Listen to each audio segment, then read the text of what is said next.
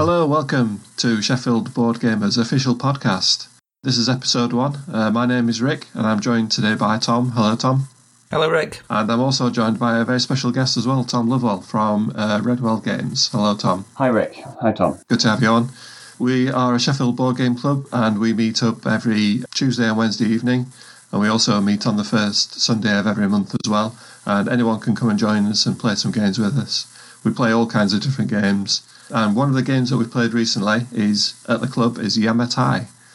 Yamatai is a medium weight game where you kind of collecting boats and then putting them on a board and getting points, and then the game is basically played for points. So we played it a 4-player game, I think it was, and there's a big board in the middle of the table which has loads of islands on it, and then in between the islands are little pathways where you can put ships. So what you do is you pick one of there's some tiles at the bottom that have got like a turn order number on them.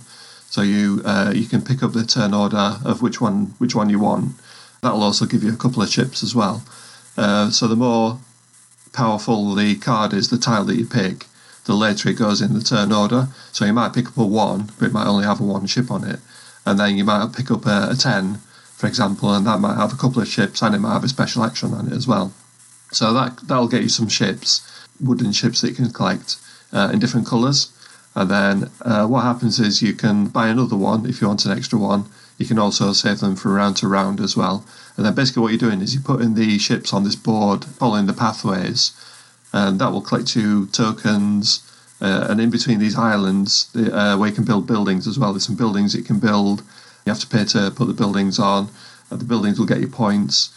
There are also some special characters at the top as well. You can turn in a couple of tokens to get some special characters, and they will give you like special abilities for the rest of the game. It looks really nice. It's a really well designed game. The art and everything's beautiful. It plays 2 to 4 players. The designer is Bruno Cathala and Mark Paquin, and it takes between 40 and 80 minutes depending on the number of players. I liked this one. I really liked it. It's a kind of medium weight game, so there's quite a few actions that you can do on your turn. There's quite a lot of options that you've got. You can decide where you want to build your buildings on these islands. There's the colours of tokens that you can pick up. You can use to get characters.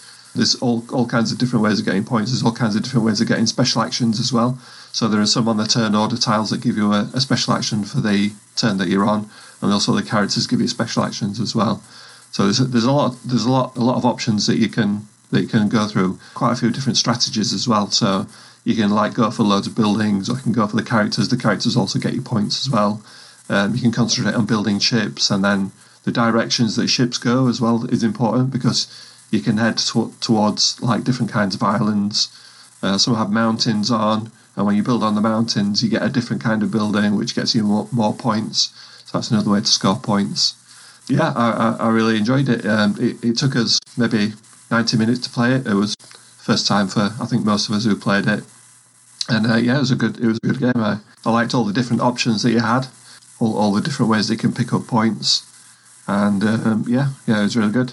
I remember being quite impressed with the design of this. I've just played it the once, but this was the last year at Paul's birthday convention thing. I think it worked very well. Everything fit together. You kept on having tricky decisions. I do like some tricky decisions in a game. The only issue I had was there's a couple of the colours I think I couldn't tell apart, so it wasn't quite colourblind friendly. That's the only thing that put me off. The ships are all different colours, aren't they? The tokens are different colours, like pastel colours, and I don't think any of them have symbols on or anything, so that might be a bit tricky if you do that. But yeah, I know what you're saying about the game itself. Yeah, it's quite smooth to play. You get like a board, like a player board, and it's got this 5 different phases, I think, that you go through in step, and it kind of explains what order you do the phases in. So you pick your tile first, and then the option of buying a ship, and then you can put your ships out, and it tells you all on the board. So it's quite easy to follow and quite straightforward to actually play. I was going to say, if you said you managed to finish it in 90 minutes and it recommends 40 to 80 and you had a full-size group of bots, that's quite good, because I normally reckon at least an extra hour to half an hour for a medium to difficult game if it's the first time out as you're learning things. So I think that sounds really good.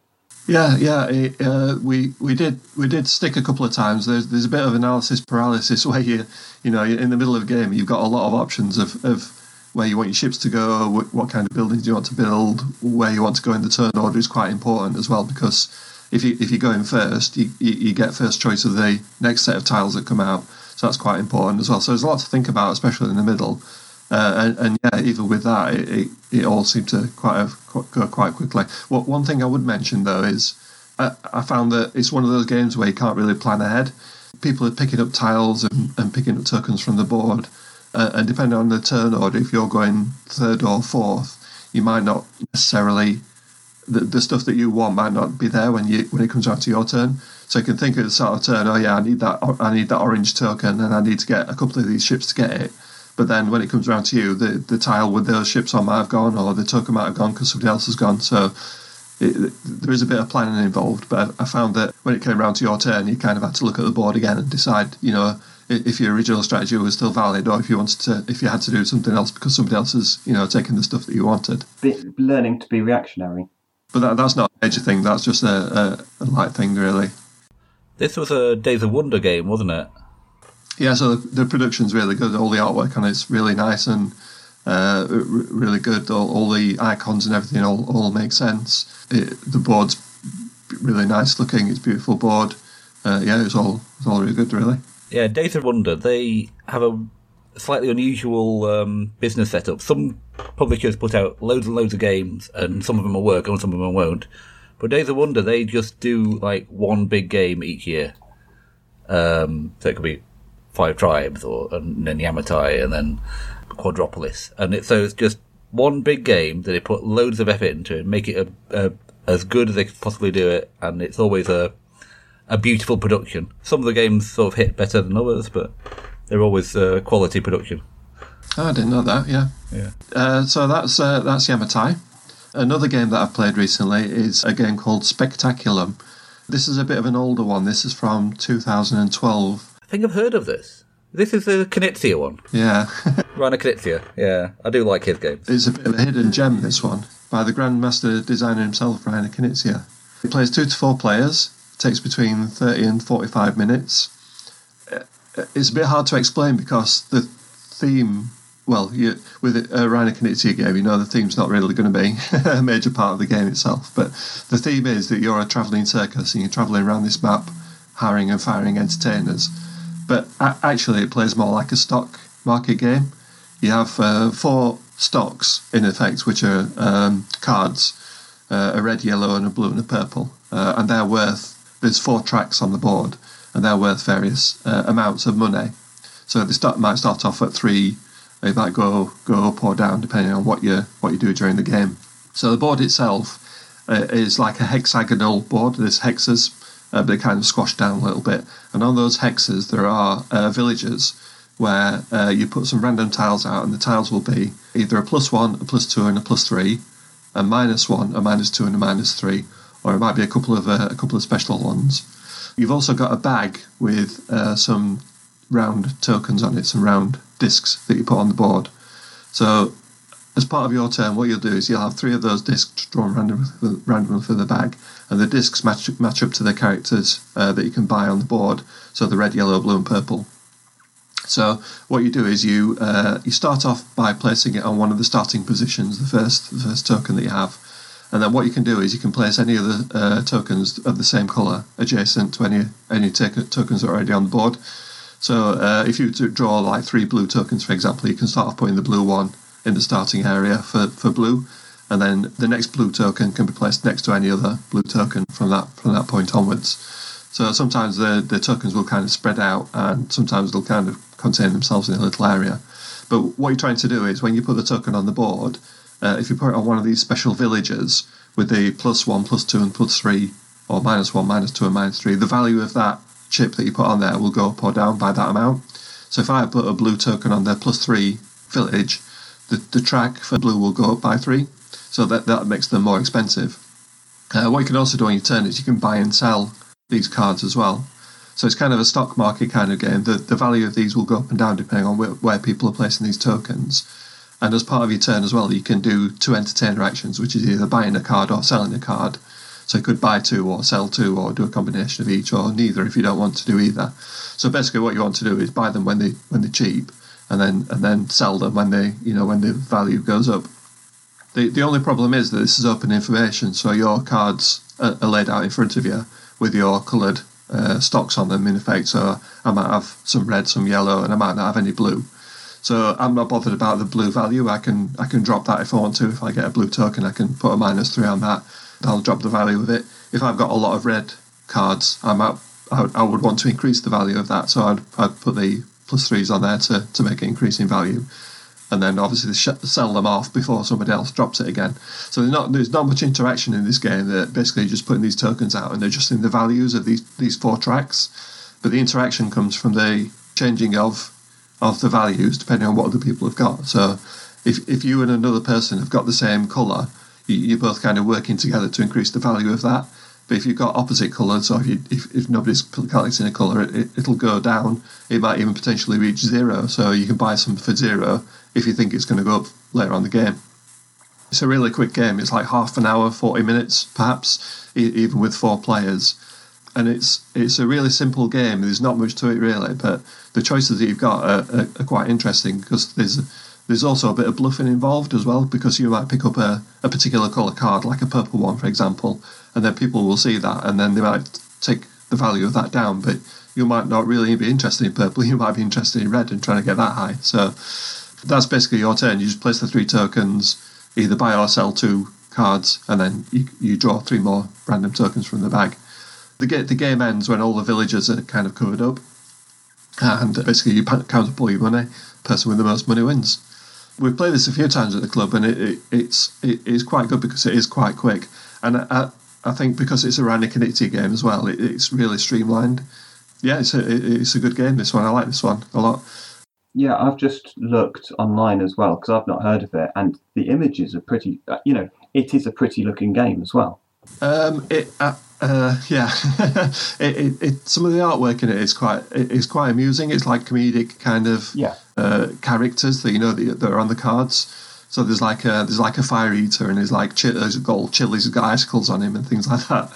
But I think the board itself is maybe a little bit dated. I think it is an older game. It's from 2012, but I think it probably looks like it's maybe a bit older than that. I was going to say it does look kind of late 90s, really, doesn't it? It does a bit, yeah. Yeah, but don't let that put you off. It's good fun to play, and we quite enjoyed playing it a few times. So when we've when you're kind of in between games and you don't really want to play a filler game, if something that like takes 10-15 minutes, you want to play something a little bit longer, but you want a proper game out of it. This is ideal for that kind of thing. We played it. I played it 2 players as well, and it's not quite as good with 2 players. Because nothing changes. There's no tweaks for the player count. You're still buying and selling the same kind of 4 shares in the game. So there's not as much really going on with 2. It still works. It's still fine. It's still fun. But I found it is better with 3 or 4.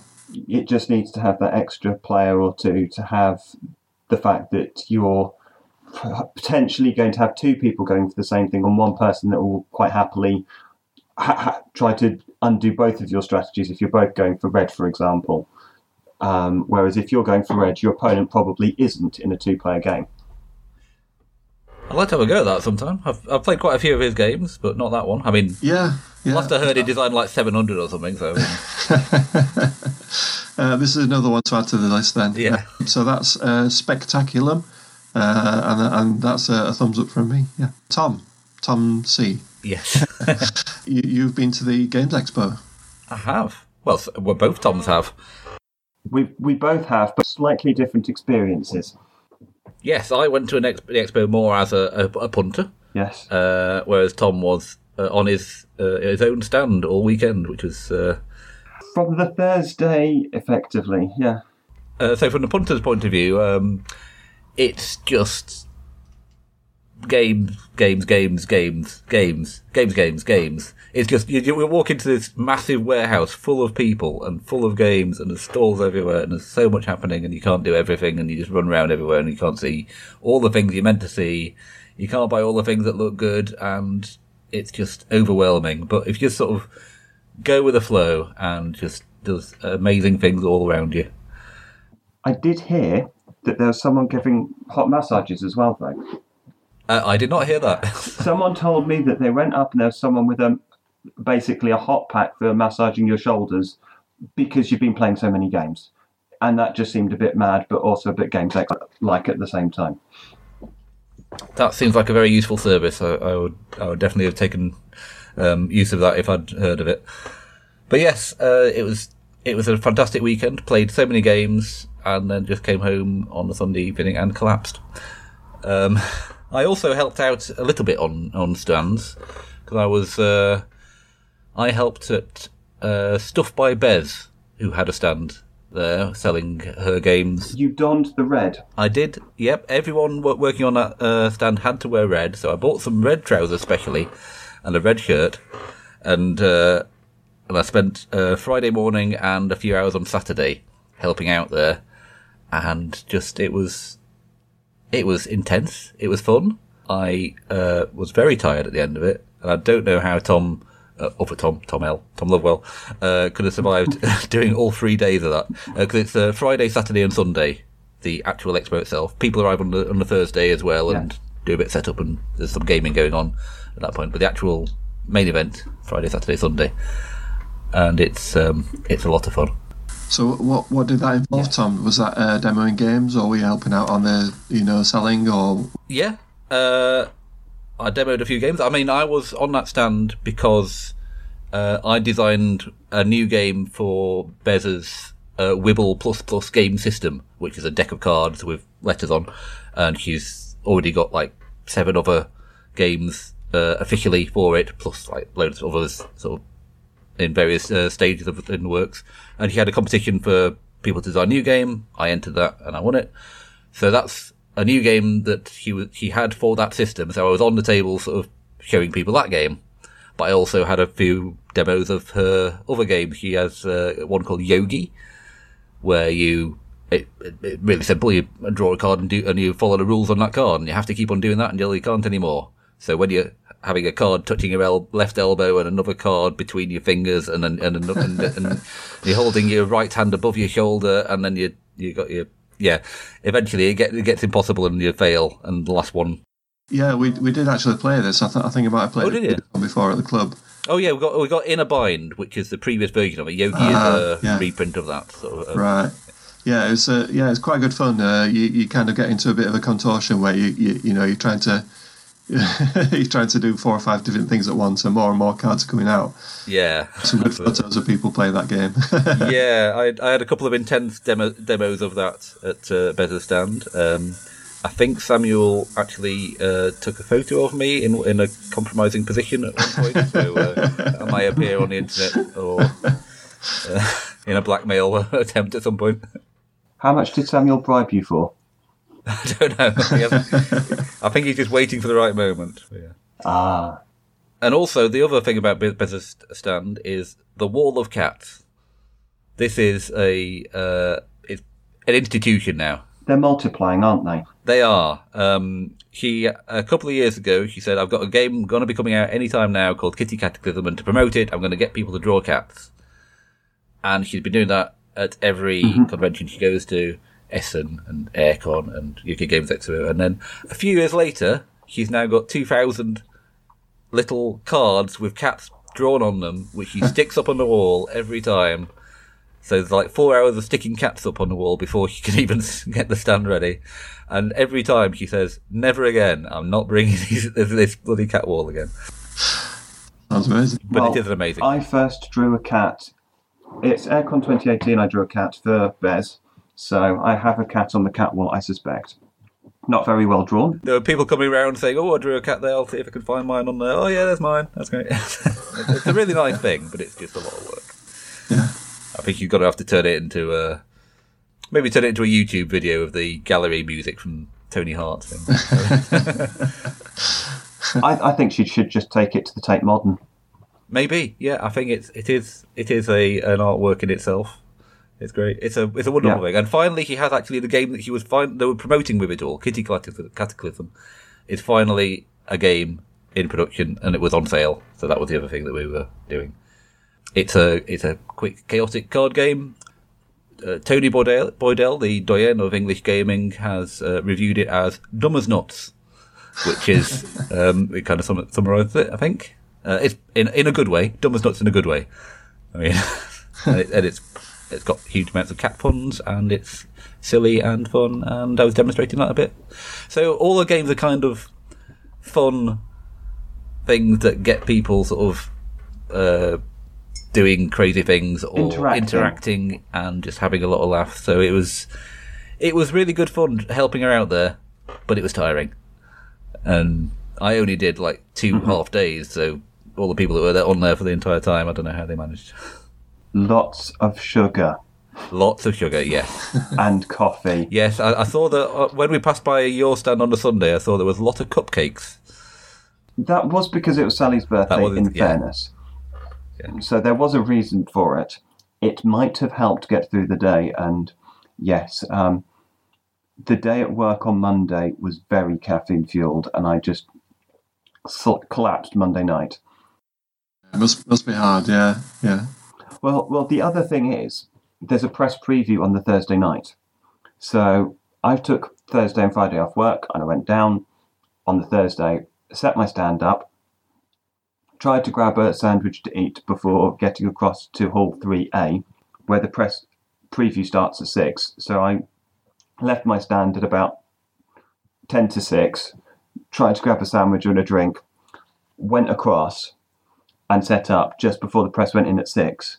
Now, last year it was 2 hours and they'd got tables really close together and it was a bit tricky. This year they'd actually got more space between the tables, so it made it easier for those of us presenting games to actually fit behind and talk about it, but critically for the members of media coming around to look at games, they had space to breathe and talk and interact, so they've done a good job this year of making it easy for the press preview.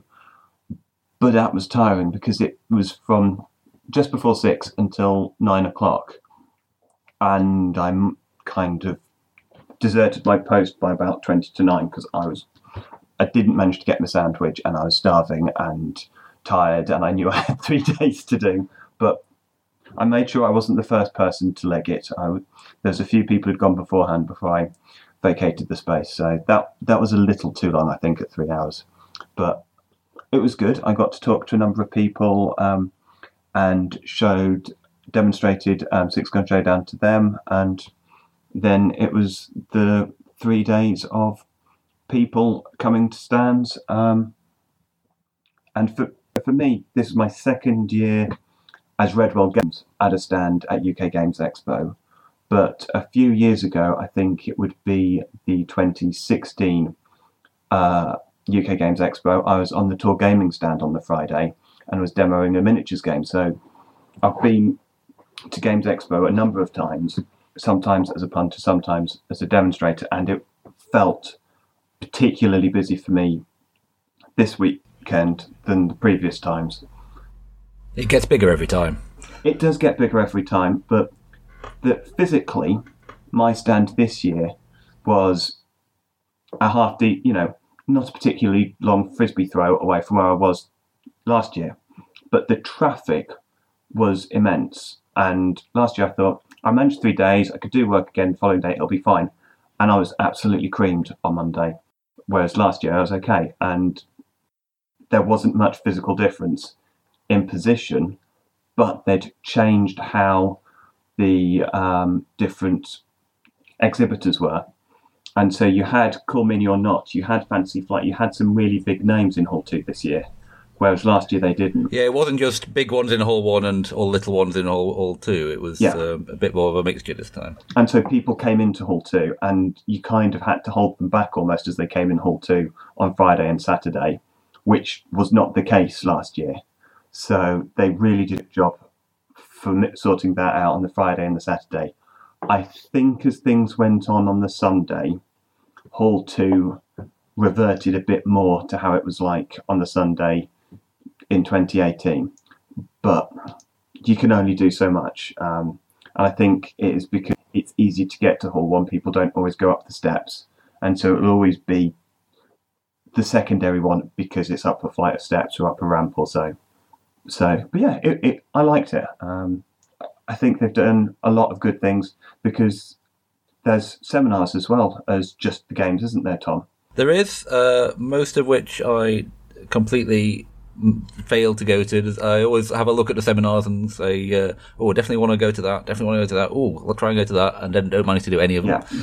So there's like the big ones that everyone always goes to are the shows from the famous people, like the Dice Tower have a show, and Shut Up and Sit Down have one. This Game is Broken.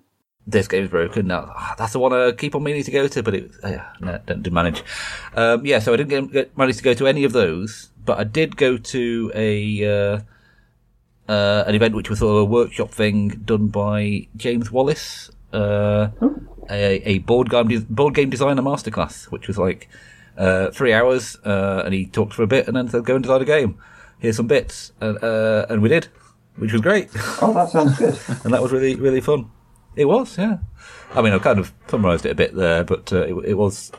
he gave like a really... He's been in the games business for many years. He's designed some games, like Once Upon a Time is his game, I think. And a few other...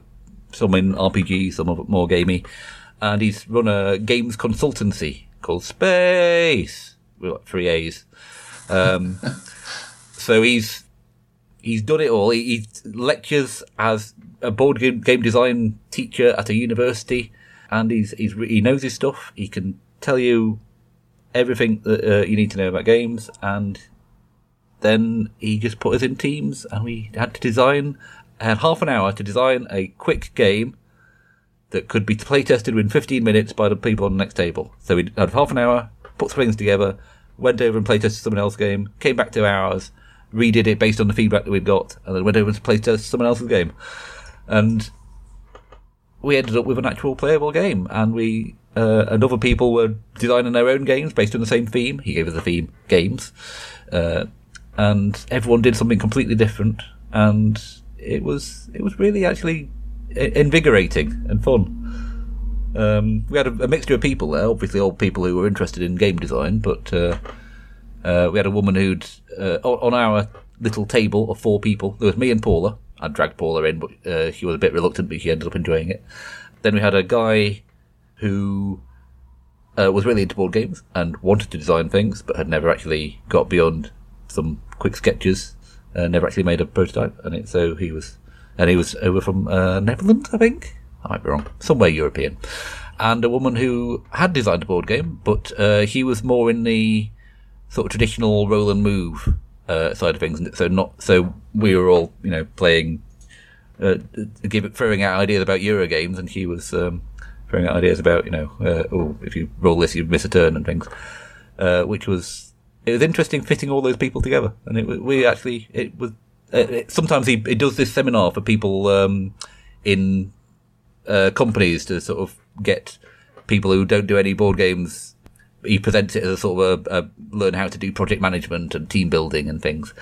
But this one was to actually people who know how to make games, and it was really interesting. That sounds good. Yeah. And that is the only event I actually managed to get to. All the others I intended to go to just didn't manage. So, yes, Friday night I got to go to the open library element for the open gaming and played Carcassonne South Seas for the first time. So I'd never played Carcassonne before. It's just one of the games I've not got round to playing. Normally friends had got new things, and so we just never opened their box. So it was nice for me to try something new, and I quite actually enjoyed the whole Euro element. Unfortunately, my wife didn't quite get to grips with it, and so after about 4 rounds, I was doing particularly well, and decided that as it was 11:30, I've got to demo the next day. We finished it early. But I enjoyed playing the game. It was nice elements with the tile laying and choosing whether you're going for your coconuts or fish or other options. And it was nice to be demoing during the day, but have options in the evening to continue playing games. Yeah, there's a lot of open gaming going on. There's a few different versions, isn't there? There's an Amazonia one where you kind of build up a river and you're going down the river. We've got Carcassonne Star Wars. I've played the standard Carcassonne game, and that's a really good one. That's one of my wife's favourite games. She loves that. I found it was good, but after a while, the strategy was kind of similar.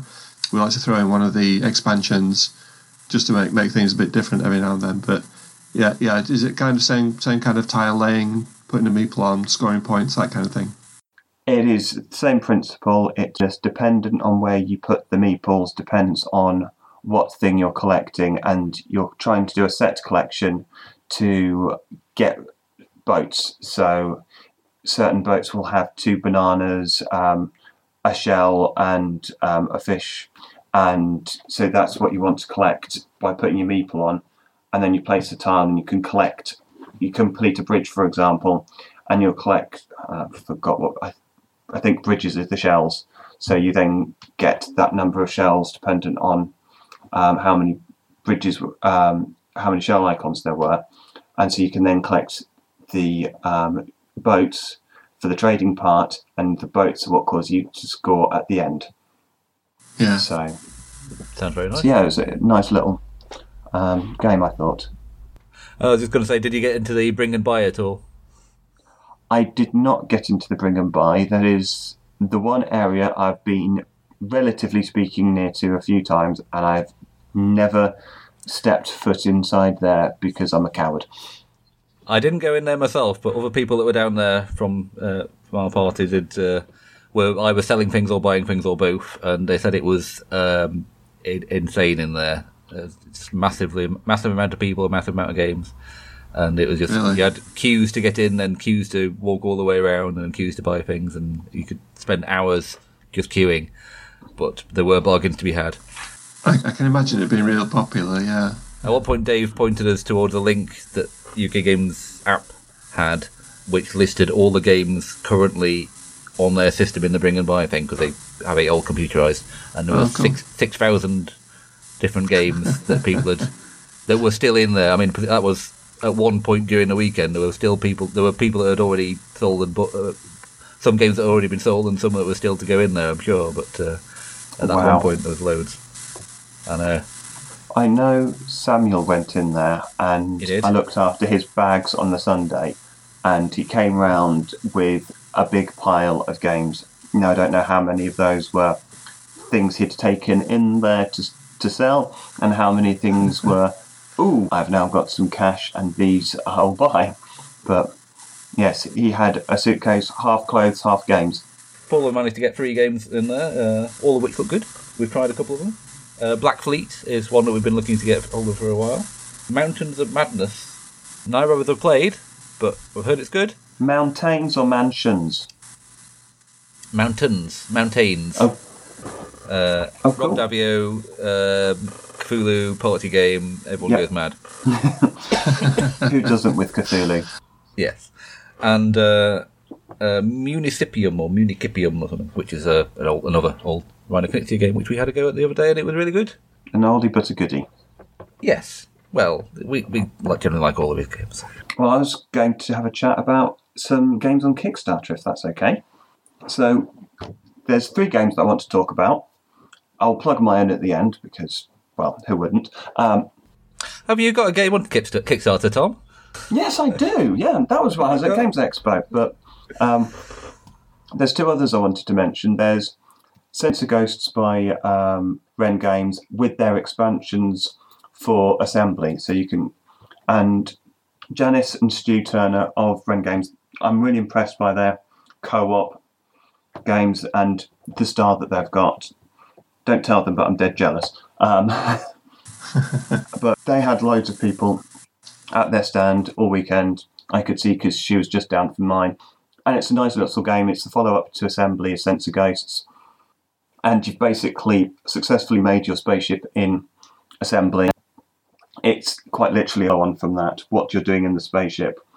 The way in which she's been very cooperative with her audience during the development, she's regularly been putting out different kinds of images and asking social media, what do people think? So I really like that about the way that Janice has been going about putting the game together. If you like meeples, they've got some Robo Meeples, which look particularly funky for part of the assembly, resequence, and override expansion part. And it's not a particularly expensive game, I think. I've backed just for Sensor Ghosts at 24, which for 3 players, it's pretty good value actually. And I know of the kind of quality she's going to put out there with the game. So looking forward to that when it's completed and finished. Have you had a look? Yes, I met Janice when she was demonstrating at Aircon, and we had a look at she was demonstrating assembly, and we saw that really good and bought it. We've played it loads of times since then. It's a co-op 2-player game, and I do know she's really red hot on the whole social media thing. I can't do Facebook or Twitter. I try and do a few, and then I sort of drift away again. But she's always really sort of building an audience and getting involved, and I've heard her on podcasts as well, and she's really approaching it in a really professional way. She's just doing her best to make this a success. It's really impressive. Well, she was on, I think, The Giant Brain as a guest presenter there a few months back. But the other thing that I like is the way she has an accessibility element to her game. Well, Janice and Stu, but I think Janice drives the social media definitely. So we think about Janice first, and the way in which she makes sure that there's a good mix of colour and symbols, so that it is a colourful game, but you don't need the colours. But also, I read an article she'd written about the names that she chooses for the characters are to encompass a range of different backgrounds for people, different genders and things like that, which I think was actually really clever. I was impressed by that one. In the rule book for assembly, there's instructions for playing one variant of it where you don't talk, but just have to communicate using sign language, and their actual British Sign Language symbols that they're using. So yeah, that's part of our accessibility, I guess. Yes. So the second game I wanted to talk about is Gladiatores, Blood for Roses, and I first saw this at Tabletop Scotland last year, and I thought, ooh, that looks particularly pretty. That will just fly off the electronic shelves, which it didn't. And it surprised me that for the game by Brad Cat Games, it looked really nice. It had a really strong gameplay element. This time, they've relaunched it, and they're over 200% funded. And yeah, it looks like a solid game. They've got miniatures involved, and I think they've really tried to get to their theme of the gladiatorial combat. I'm really glad for them that it's moving forward. The difficulty I've always had is I'm normally on a stand, so going and spending an hour away playing someone else's game is typically a lot trickier. And so I tend to sort of get the 10-15 minutes to find out about it from someone. But they've got a great campaign page. They're really strong with their comments as well, and updates. And again, for what I think is a mid-level game, it's for 2 to 5 people. And again, it's about that 30-minute time frame, and it's about I'm just having a look. I think it's in around about the £30 mark, so not something that's going to leave a serious dent in your pocket. So yeah, another game for people to have a look at, and yeah, Scottish-based, and so going from Southampton for Ren Games up to Scotland for Gladiatores, and yeah, it does give you that feel of the Roman amphitheatre if you just have a quick look at the cards and everything they've got. It's not one I've heard of, actually. No, me neither. I have now. So, well, there's my top tip. And my third top tip is, of course, there's my game that I launched on Thursday, and it's breached the 45% mark in 3 days. So it is, I would say it's on target to funding. Obviously, we all know with Kickstarter, until you hit that 100%, 98% still isn't good enough. So, but in 3 days, I'm quite happy with getting to 45%. And it's 6 Gun Showdown, and it's a Wild West shootout game. and it takes 5 to 10 minutes to play. And it's been actually developed with Sheffield Board Gamers quite a lot. I took it to a number of the Sunday sessions, as well as the Playtest UK sessions that Tom runs on the Wednesday. But some of the Sunday sessions, I've got people involved to do some stress testing. So it is very much a Sheffield Board Gamers assisted game in its development. Yep, made in Sheffield. Playtest UK, second Wednesday of the month at the tabletop, the Treehouse Board Game Cafe. So come along. Yes, this Wednesday I'll be there. But that's a really good event that you run on. It helps people who are designing games to get things tested, and it also helps introduce new and different games to people, particularly those that attend Treehouse that have never tried anything at an early stage. It gives them, I think, real insight into some of the development processes as well. I think it's probably worth mentioning as well that even if you don't design games, it's worth checking out that group and maybe calling in sometimes, because you get to play games that, you know, people are kind of working on. You get to see their design process, and even if you're not particularly interested in that side of it, you can still go along and play some new games that you might not necessarily be able to play anywhere else, really. Well, I'd say that, but it's useful for the designers to have people that aren't designers to go along and play, because you get a completely different feedback from that group. So I say it's key, Rick. I'd agree completely. People need to go, and it helps the designers out so much. What can you tell us a bit more about Six Gun Showdown then? So it's a 3-round game, and basically you score points for shooting your opponent.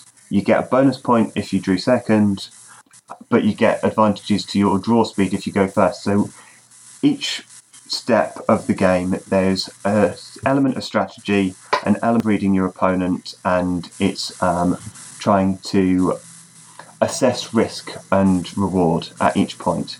So a round starts where you take your deck of 15 cards and you choose 6 of them and you lay them face down in front of you. So you've got that tactics of which cards you're choosing. And then you alternate choosing a card between you and your opponent. But the first step of risk that comes in is the first player is whoever literally goes first. And so sometimes you have both players want to go first and react quickly to go for their card, and sometimes they both want to go second, and so you've got that kind of standoff as they're both looking at each other going, I want you to go first. And then you have the turning over each other's cards. Some cards improve your speed, your draw speed of your pistol, others improve your accuracy, some of them taunt your opponent and make them worse. And it then gets to a head when someone turns over their pistol card to shoot their opponent, and there's a very rapid fire snap kind of game to mimic the physical shootout, where one player reaches across to touch their opponent's cards before they can react. And then there's a dice roll. So it's very much a tactical snap game, I call it, because there's always tactics, but there's that physical element. I always thought when you brought this first time that this is a very good matchup of theme and mechanics, because you imagine that scene in a western where people are sort of staring at each other and twitching their fingers and they're going to go for the gun and narrowing their eyes, and the camera pans to one and then looks at the other, and then suddenly one of them draws a gun. And every moment of that is sort of translated into just this card play. Like you twitch your fingers slightly. It's represented by turning over that card, which makes you slightly closer to your gun, so you can get faster. And but it all comes down to, I mean, you might draw your gun really quick, but your dice roll might still let you down, and you miss, and then you're sitting duck for the opponent to shoot you. And it just really mimics that moment in westerns. I thought it was really good like that. Yeah, well, that was what I was always intended it to be, a very fast-playing game. And I wanted it to be opposite of the first game I launched, which was Vote Me, and was a talky game with people for 3 to 10 people and large groups. And I wanted something very quick that I could demo at conventions and things and have someone come along, play a game, 5 to 10 minutes, get that quite literally a physical kick and an emotional connect with that tension, and then go, I've played a nice game, I've had fun, I'll remember that and come back, and it seems to have done everything there. But there's 6 characters in the box, and so instead of just going, well, I've played it once, 10 minutes, it's done, I've got everything I can think about it, because I've put in 6 different characters, there's a lot of variability from a small game. And because of that variability, you can play it again and again and again, because, the potential different combinations of characters is quite huge. And then with the different kind of options you can use, it will literally be, each game is different. How many players? Is it just a 2-player game, or can you play more? It's intended as a 1 versus 1 in this format. I'm trying to work out if you can do a Mexican standoff style thing or not, but it's a lot trickier. At some of the Sunday sessions we've had, I ran a stress testing element where we had 6 people and they each had a character. And we had the first half hour was people getting used to the game and learning their character. And then I ran 5 games, one after the other, and that took about a quarter, hour and a half. And we played 5 games in that period of time. So in total, over 2 hours, people played 7 or 8 games. So you can kind of do multiple players and do as a round robin. Particularly, once people had got used to it, the game times went from 10 minutes close to 5 minutes, and it was more like the 10 minutes at the early stage. So I think you could kind of go, yeah, actually we can do multiple people and a round robin. I'm developing something which will be more like a gunfight at the OK Corral, where you can have teams of 2 or 3 people against another team of 2 or 3 people. But that's going to take a little bit more work, and I'm just focusing on getting this one out to the printers before solidly crunching the gameplay with that. But there are plans afoot, and I've already got early rules put down that I'm going to get people testing probably over the summer once print files have gone off to the printers for production. I'd love to know more about the Kickstarter as well, and how all that's organised and how it goes on. So probably there's a lot of discussion there, probably about how how you actually go about it. But that must be a big job to actually organise the Kickstarter and get it all, get the ball rolling and get it on there.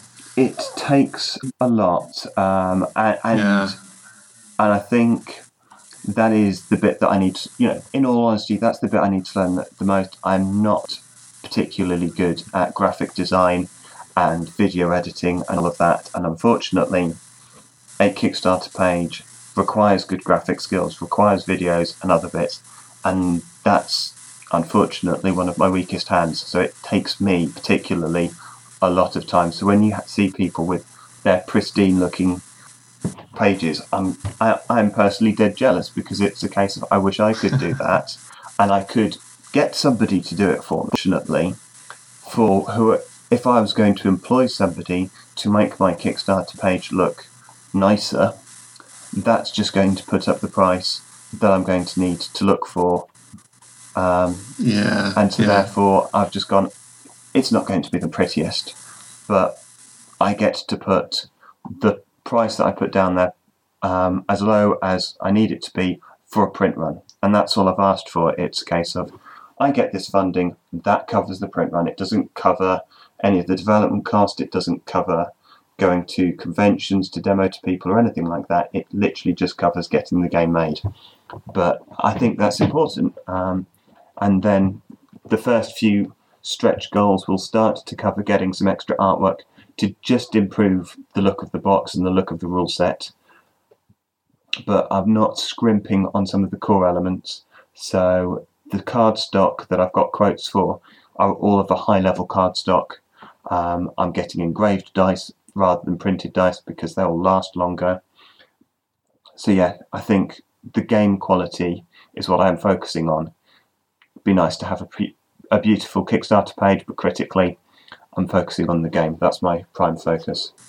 Yeah, well, I think you've done a great job with it. Really, it looks pretty good. Yeah, it looks impressive on Kickstarter. I think it's something you can be proud of. That it's looking great.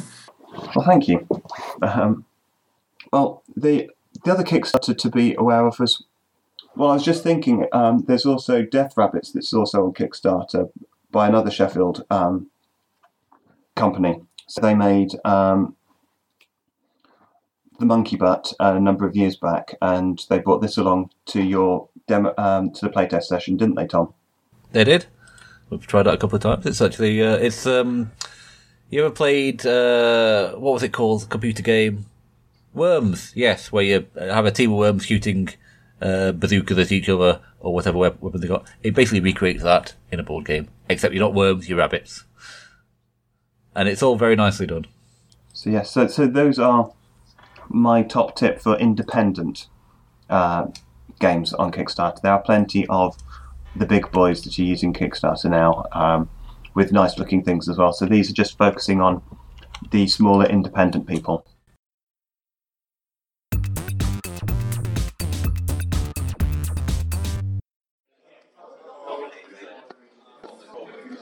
What's your name, please? It's Evan. What have we just been playing? So Steamrollers. It's a kind of pick up and deliver game. You're trying to deliver cubes from one city to another, but it's a roll and write game. So you've got to roll some dice and then choose a dice to do different actions, which can be either draw on your little pad a route between cities, or it's to kind of, or you can upgrade your engine, or there's various different ways of getting points. Yeah, it's fun. Yeah.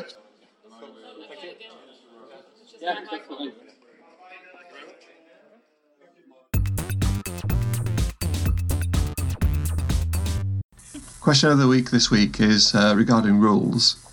So this has cropped up a couple of times recently, so this is why I've put it in there.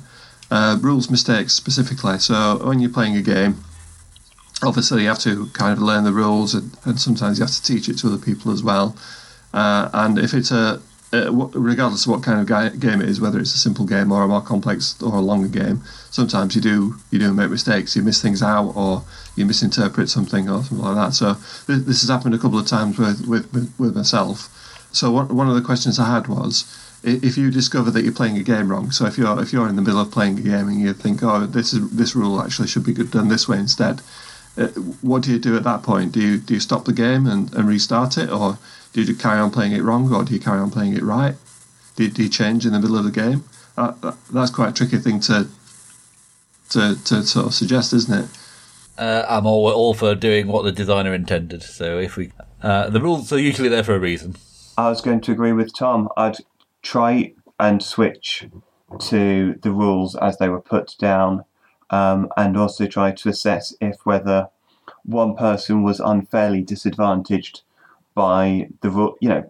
If everybody has had the same level of advantage or disadvantage with the incorrect rules, then I'd just go, we switch, we play it the correct way, move on.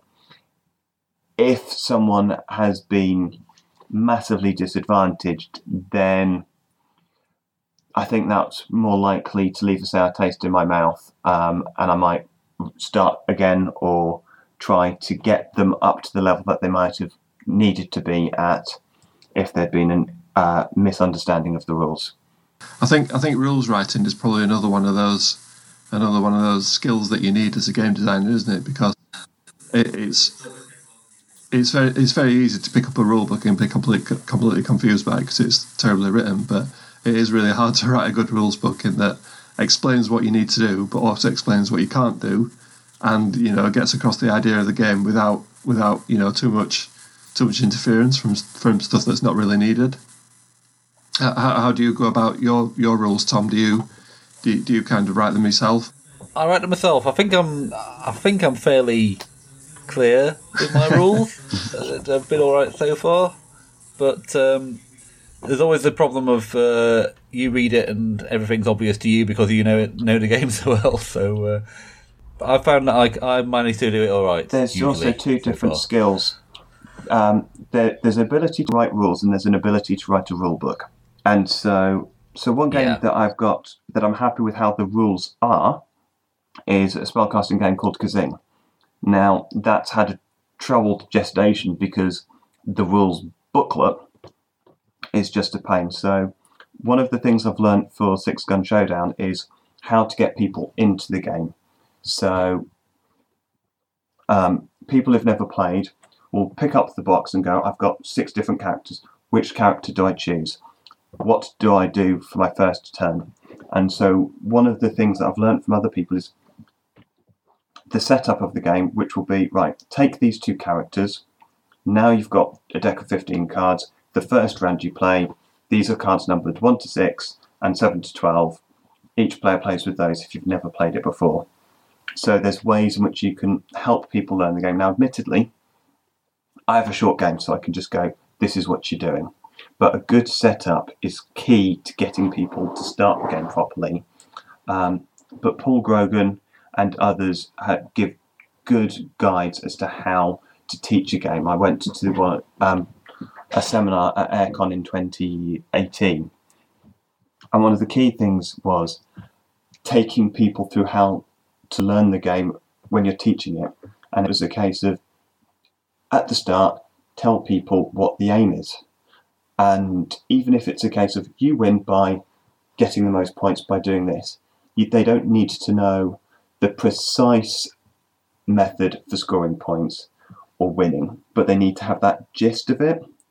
And so there's very clear flow through of how you put together a rule booklet rather than specific rules.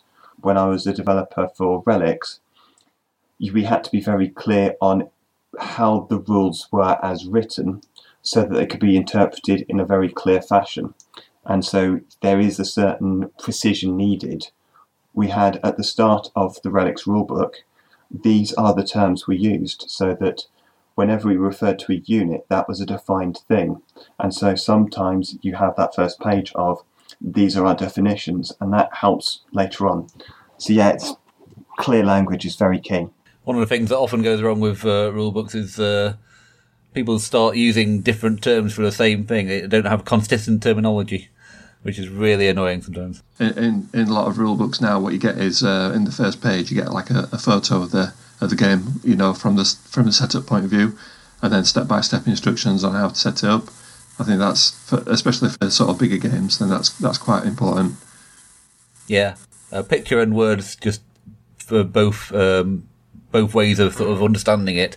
Some people can read it and know what's happening. Some people can look at it and know what's happening, but have both, and you've got them both.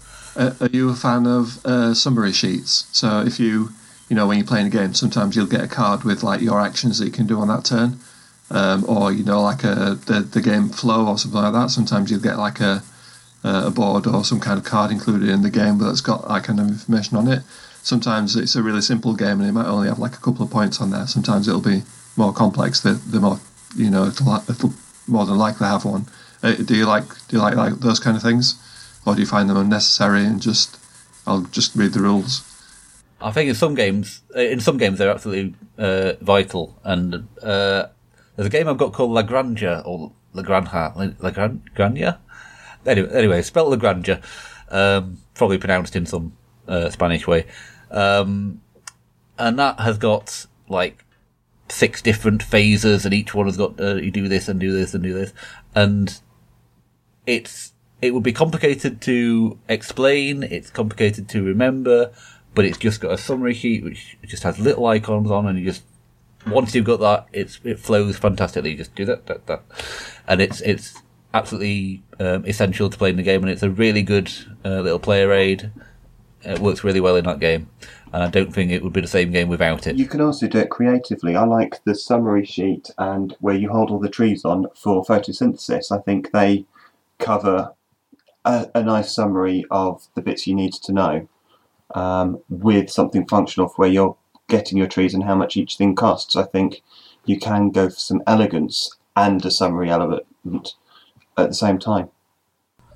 I mean, not every game needs it, but in some games it's just it can really add to the experience, just sort of making it a good user experience. It's an important part of game design, not just making sure all the mechanics work, but making sure it all flows smoothly and fits into people's heads easily. And that's just and a summary sheet is just another tool that help you do that. Let's say you've finished a game, so you've played a game, you've finished playing it now, somebody's won, and then you realise that you've done something wrong.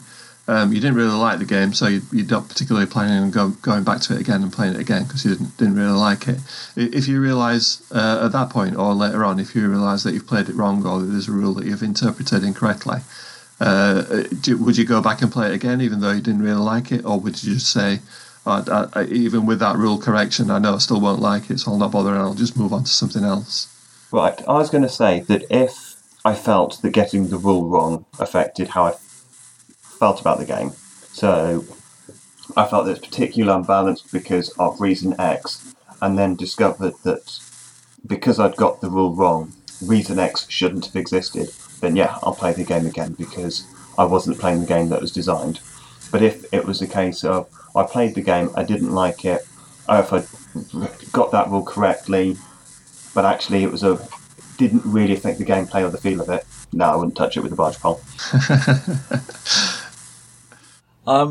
I can't remember ever having this happen to me, but I think I can imagine a situation where you'd play a rule wrong and it would all fall a bit flat, but then you'd realise what you should have done. And say, for example, Tigris and Euphrates. This is another Kenichi game. We've mentioned him like 3 or 4 times this time.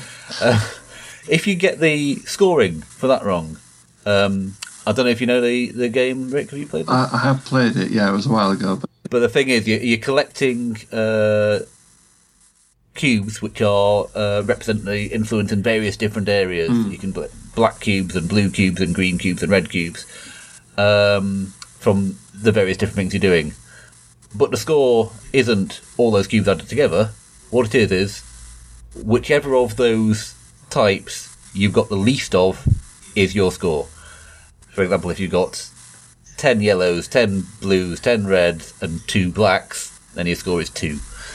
And that it totally changes how you behave. You've got to spread yourself over getting everything else. So if you get the scoring wrong with that, and you don't realise that thing about your score is the lowest of them, and you play the game and it just doesn't work, then later on you read that and you go, oh, that totally changes everything. Yeah. You might realise that has totally added a whole extra element to the game. But I think after you've played it through, even if you played it wrong, you know the game quite well, and you'd be able to know whether a rule would affect the experience for you or not. But I can imagine it happening. You'd get an idea of the game, and you'd know at that point once you played it whether you. Yeah, I think I'd only replay it if I had the moment. Okay. Do you go back to rule books? Do you read rule books for games that you know? So if you've played a game 10 times, 20 times, and you taught it a few times and you know it inside out, do you ever go back to the rules and reread them and just catch up on things, or just to brush up? Or I'm not the right person to ask about this. I don't play games. I don't play games 20 times. I play a game and I go, oh, right, there's another game over there I need to play. That's not going to play. So by the time I play it again, it's like 6 months later. So I have to reread it all again anyway. Yeah. I don't know about you, Tom. There's a few games that I don't go back to the rulebook again, but generally I've got it there as a resource. I remember a number of years back getting Arkham Horror 2nd Edition, and I played that a few times in a relatively short period of time, but that unfortunately was at the period where Fantasy Flight had fairly unfathomable rulebooks, and it was always a case of, no, we're keeping the book handy because frankly we just don't understand it. So it did take us several times with the rulebook, with plenty of referencing, before we could actually get that down to a penetrable game anyhow. So yeah, there's some games that you're never going to get to the stage where you don't need a rulebook, I think. Yeah. So I haven't picked up one of their board games for a while. I've been a bit on a independent designer's bent for most of my purchases of late. I still pick up things, like I said, with Photosynthesis and some others like Shadespire, but so I spread myself over miniatures and board games and card games and independents that I delve into so many different pies, I don't go deep into any of them. Do you have your information there for your games and stuff, so we can tell people? Go onto Kickstarter and search for Six Gun Showdown. You'll find it live now until I think it's the 4th or 5th of July, and You can also follow me on Twitter at Redwell Games or on Facebook at Redwell Games.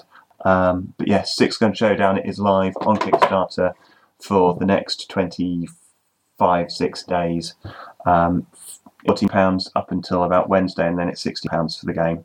So it's not going to break your bank. We'll definitely keep an eye out for that. Thank you very much for joining us. We are Sheffield Board Gamers. We're available on Facebook. You can contact us that way. The forum is www.sheffieldboardgamers.com. You can email us, sheffieldboardgamers@gmail.com, and we would like your questions, any comments that you want to send us a message. Until next time, I've been Rick. Thank you to both Toms for joining us, and hopefully we'll speak to you next time. Bye for now. Bye.